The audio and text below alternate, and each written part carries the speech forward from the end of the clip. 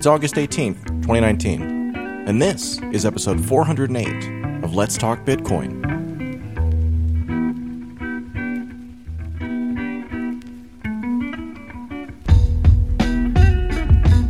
Hey folks, I'm Adam B. Levine, and on today's episode of Let's Talk Bitcoin, I'm here with Stephanie Murphy. Hi. Jonathan Mohan. Hey. And Andreas M. Antonopoulos. Hello.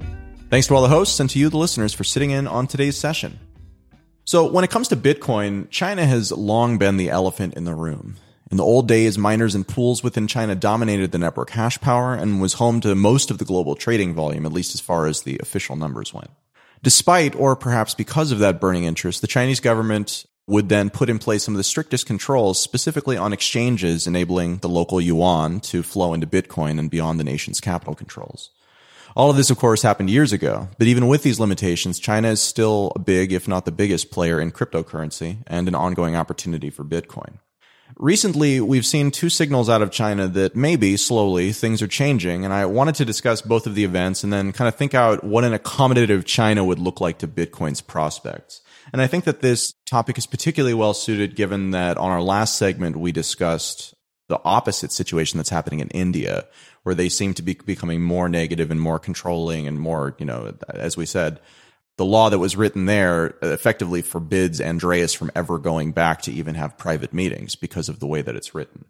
So again, with that in mind, talking about China, what we recently saw are two things. One is a court case that basically defined and set a precedence for Bitcoin as just straight up property, with the applicable property rights rather than capital, restrictions as typically we see. And then we also saw the Central Bank of China roll out an infographic that kind of actually did an accurate job of explaining how Bitcoin works, what the value proposition is behind the scarcity, and why, it's an investment that people are interested in, while also, explaining how it's volatile and all of those kind of other things. Again, feeding off the conversation from last week, are these tea leaves that I'm trying to read here that don't mean anything, or is this actually potentially a slow thawing of the relationship with China and Bitcoin? I love how we went from India to China to tea leaves. Very appropriate transition. I think it is a slow steeping of China. It's strange because these things could go either way, and I think trying to predict what's going to happen next, like how many times has China banned Bitcoin so far? 167. Do we have like a counter somewhere? Well, there have been like 3 major banning incidents that I can remember. There have probably been a lot of smaller stuff too.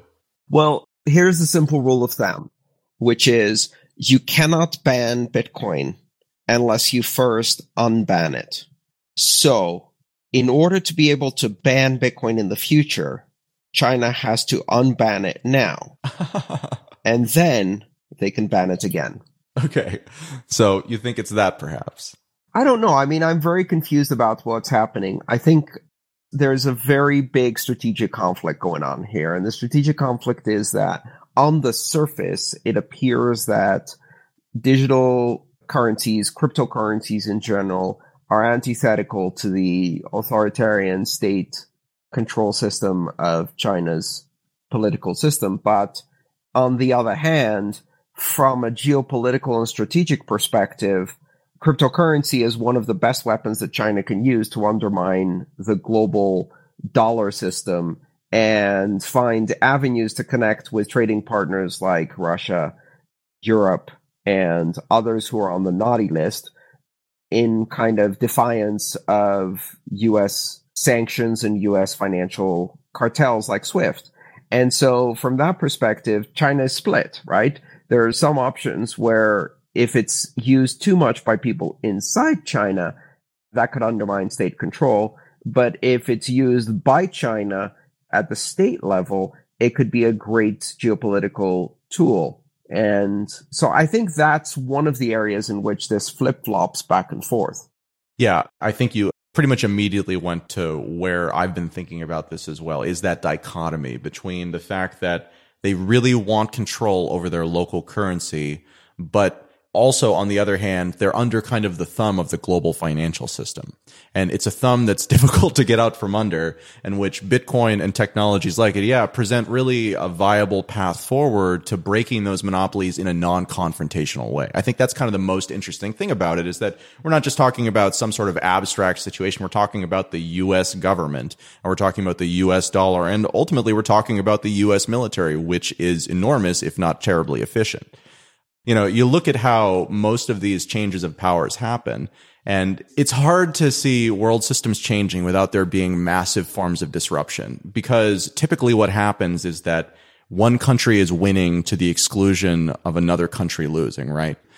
And Bitcoin kind of changes that math, because it actually provides not just Bitcoin, but Bitcoin is kind of the most emblematic and most perfect example of it, provides this very interesting, completely neutral platform that really does, for the first time in, I think, the history of global reserve currencies, represent a level playing field that doesn't give an inherent advantage to any one user of it. Even if that user is the largest user on the system, it still doesn't matter, because it's not something that's in the control of anyone, which again gets us back to really the original value proposition of Bitcoin and a fundamental differentiation between it and projects like Libra. I really think that in many ways, Bitcoin, at least for now, is too English language centric and Western development centric to really be able to offer that relief valve. I think that in many ways we are going to see the emergence, in the interim period at least, of things that are more, let's say, Sino-centric, more localized versions. Just like we didn't see eBay, Craigslist, Yahoo, etc. in China. And then in the second wave, we didn't see Amazon, Google, etc. We have 100 Chinese companies that most Westerners have never heard of, that are behemoths the size of Amazon and Google or bigger, that dominate that environment. And I wouldn't be surprised if we see something similar with Chinese origin stable coins that are attempting to do some kind of regional dominance play, where you see a lot of the surrounding satellite countries that neighbor and trade with China from Southeast Asia, you know, Laos, Cambodia, Vietnam, Thailand, to India, Pakistan, to, you know, the Philippines and other nations in the region, all trading with Chinese-centric cryptocurrency. So it's going to be a very complicated game. You know, as we talked about the three-body problem, it's private currencies like when WeChat and Alipay are enormous in China, and they are doing pretty much what Libra says it will do already. They've already got a fully built payment system that is absolutely enormous, and not just in China. I remember half the shops in Zurich, my most recent visit, would take WePay and Alipay because they have a lot of Chinese tourists going there. They do have a lot of volume. We recently talked with Leo and Christina from Hong Kong actually about kind of exactly this. And their perspective was that the WeChat currency and the Alipay currency had gotten popular because they were so easy to use. And that what had actually happened is that as they'd become more popular, and especially recently, a couple of months ago this happened, there have been pretty major crackdowns on who you can make payments to with those services. So just like a PayPal type situation, in the early days, it's really useful because it's useful. But eventually, some of the utility winds up dropping away because all of these restrictions get added on top of it. So it becomes basically like everything else. Yeah, and a rival to that will be open public digital currencies, but they're not necessarily going to be many of the same ones we see in Western countries. I think we're going to see much more local development. Now, eventually, these all may converge, either in layers above or directly through economic attrition. But I think that market is so different and in many ways so separate from the Western development model that we will see local stuff happening there. Same as we will see in Russia and perhaps even India now. I mean, it seems inevitable that we're going to see local stuff happen everywhere. I think the question is, will they be separate systems? Are we talking about a system that doesn't interface with the system used by other parts of the world? You know, like a local cryptocurrency system that simply has no ability to interchange out. The moment you build a system like that, someone wants to build a system that interfaces. Because we're talking about money, the system that interfaces doesn't have to be directly connected. You can have various mechanisms, from the most primitive over-the-counter mechanisms to peer-to-peer mechanisms that are similar to Hawala networks or cash transfer networks. So essentially bilateral debt exchanges by individuals who trust each other that form a node between the two systems, all the way up to protocol integration at layer 2 with things like atomic swaps. But the markets will emerge naturally. If you have two systems, there will be trade between them because there needs to be trade between them. So just again, projecting a little bit out, if we take the idea that we're going to see cryptocurrencies come out of China and they're going to be supported by the Chinese government or by regional governments, what have you. Let me go for another angle here. No matter where you draw the line in terms of open systems, closed systems, state-controlled, privately controlled, corporal currencies, or open public cryptocurrencies, the main theme here, or the main trend that started with Bitcoin, is the proliferation of alternatives. No matter what, we're now talking about a world in which thousands and thousands of systems emerge that compete. We're no longer restricted to 194 national currencies. And we're seeing this explosion of choices. And many of these choices are going to be more open. Some are going to be more closed. Some are going to be more stealthy. Some are going to be more public. And some are going to be more endorsed by the states, and some are going to be more contrarian to the state. But the fundamental underlying theme here is that there's too many to keep track of. And not just too many for us to keep track of, but too many for regulators and enforcement agencies and anyone who wants to put a thumb on these systems, right? So we were talking before about China trying to squirm out of under the thumb of the US, but everybody's got a thumb on these systems, right? The problem is now underneath that thumb, you've got a swarm of cryptocurrencies, much like ants swarming, to remind you of the cover of Mastering Bitcoin, but there's a reason I use that image. And, if you try to eradicate the ants in your garden by going out and squishing them with your thumb, there's going to be a lot of squishing for a lot of nothing. At the end of the day, there'll be more. So if we see official cryptocurrencies getting released in this area and they're going to interface with Bitcoin, whether directly or indirectly, then maybe the strategy that we've seen so far from the Chinese government actually makes sense. They banned exchange to minimize capital flight while there is no equivalent alternative that they like locally, right? So the policies that they have around exchange make sense. They don't want anybody converting yuan into any of these other things, or probably back the other way, but they're more concerned about capital flight. So if they're going to introduce their own versions of cryptocurrency, but not actually ban or try and make them not compatible with the existing cryptocurrencies that are out there, then we could effectively see in that circumstance really government approved, if not government issued versions of cryptocurrency, which might be very attractive to a local population because they have the ability to spend outside. And so you don't need to have any other cryptocurrency, right? You don't need to have access to Bitcoin because you can just use the local Chinese version as the same thing. As Andreas was saying, from a cultural standpoint, it seems like that might make sense, especially if it's an equivalent functionality. It doesn't do everything that the Chinese government perhaps would want. And again, the more they control it, the less of an open and useful currency it winds up being. But still, compared to the current status quo where it's like offline yuan or, cryptocurrency that they have no interest in, and which effectively allows people to skirt capital controls. Like right now it's a lose-lose, but you introduce their own cryptocurrency and suddenly they're actually participating in the ecosystem and can win from that interaction. Well, they would also have to ban Libra and Facebook coin.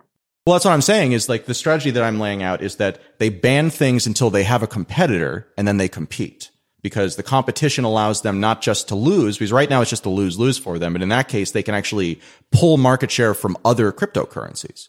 Yeah, I think that's definitely the strategy we're going to see. And I think that's going to be a strategy that gets a lot of governments on board, which is now they have a path forward, which is issue a central bank digital currency or some semi-open weird cryptocurrency or some local corporate currency and channel the demand into those. And they're lesser replicas, but they're local. And that provides a good relief valve for the demand. It's a distraction game, right? It's bait and switch. Right. But in doing so, they actually do wind up introducing improved freedoms, if that's the right word. I don't know. Like, it's not something for nothing for people, though, right? It's actually an improvement over the status quo. Perhaps it's not to, an ideal state, but it is an improvement over the illiquid, local version of the currency that you can't legally use for this stuff. I don't think so. I actually think it's dangerous because inevitably this move to digital currencies goes one of two ways. You either move to a digital currency that is heavily controlled and surveilled, or you have an open, private digital currency that is not heavily controlled and surveilled. But both of those paths are at the expense of cash and other anonymous instruments, meaning that all governments are moving to cashless societies. And if people follow along on the path that funnels them into these surveilled and controlled currencies, it's much worse than the current status quo. It's much less free than the status quo because the status quo still has this giant gray market of cash, which acts as a relief valve for state authoritarianism. If you remove that by funneling everybody into digital currencies that are surveilled and controlled, it's much worse. So from an international economic freedom standpoint, this is an improvement. But from the perspective of like anything that would happen domestically, you're basically saying that this takes something that there is no record of and is fully decentralized in that it's cash, going from one hand to another, and makes it so that there is that inherent record to tie back to. So this could actually be used, as you said, as a way to change the status quo for the negative, because even if it makes it easier for things to happen, it makes it easier for them to be tracked from a central system as well. Yeah, and, the situation is also getting worse from a geopolitical perspective. I mean, China is asserting its regional dominance, and in doing so, it's ruffling feathers all around the periphery. And one of the things we're seeing now is what's happening in Hong Kong, for example, right? The one country, two systems is coming under enormous pressure by the local population, and now they're lining up troops on the border. Same thing with Taiwan. One country, two systems model, which is, not two systems. How about 1.8 systems? How about 1.6 systems? How about one system? That whole separation is being eroded because China is exerting its control. Inevitably, that's going to cause pushback. And what you're going to see is that one of the ways the pushback is going to happen is through financial mechanisms like cryptocurrencies. Hey folks, Adam B. Levine here again with Paul from Edge for another quick sponsored minute. So Paul, I used to think of Edge as a wallet, but it seems like there's a lot more going on here. You're right, Adam. So Edge is a wallet built on the Edge SDK, which is an open source SDK for apps to be able to secure private keys for the user, much like they do in Edge with a simple username and password to encrypt and backup keys. But it also lets the app transact on multiple different cryptocurrency blockchains, such as Bitcoin, Bitcoin Cash, Ether, tokens, EOS, Stellar, and whatnot. And it's actually being used by a handful of great partners, such as Augur, the decentralized prediction market on Ethereum, Endorse, the professional network, Ember Fund, which is an awesome decentralized hedge fund, and even the top 4 Bitcoin ATM operators in the US. To learn more, visit edge.app. Thanks, Paul. Thanks a whole bunch, Adam.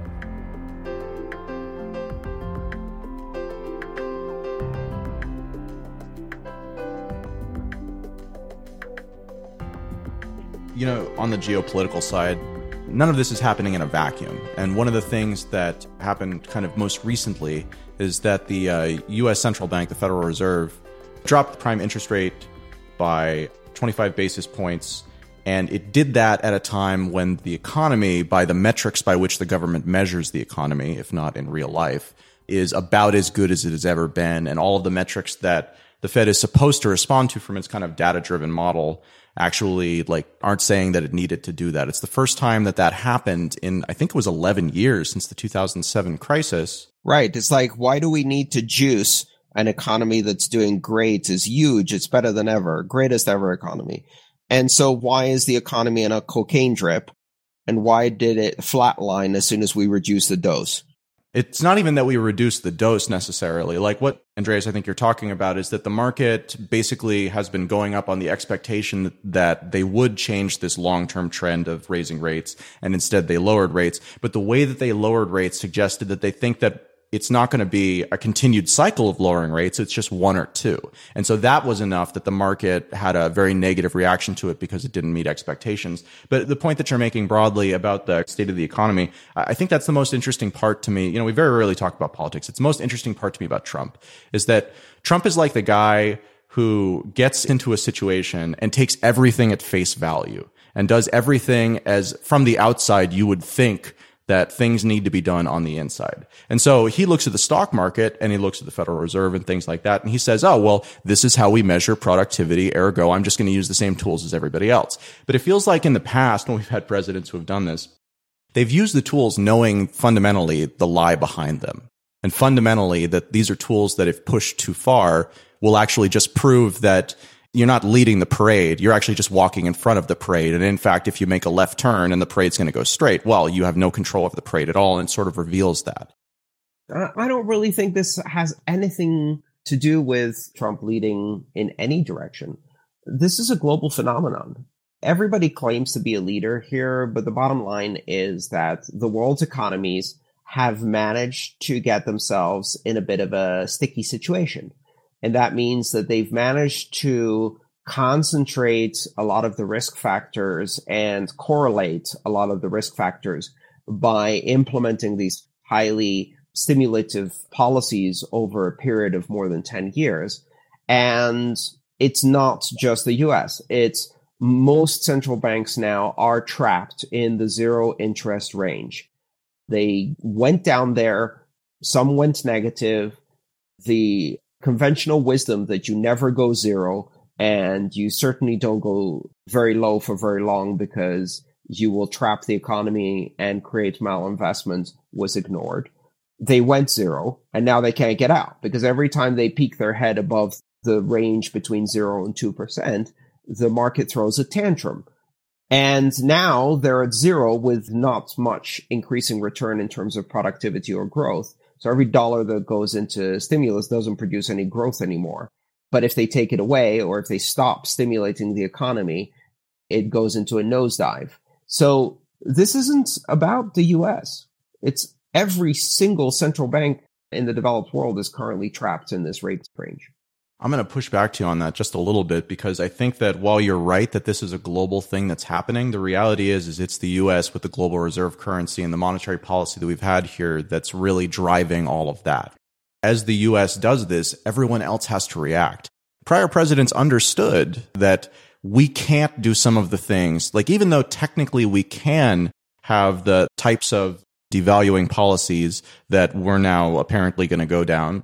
On the other hand, if we devalue, then it makes it so that nobody devaluing matters anymore. So to a certain extent, although we're trapped at this part of the range, the U.S. getting into it means that we're going to see a new part of this that we've never really seen before because the U.S. is taking steps and acting like every other central bank when they're not.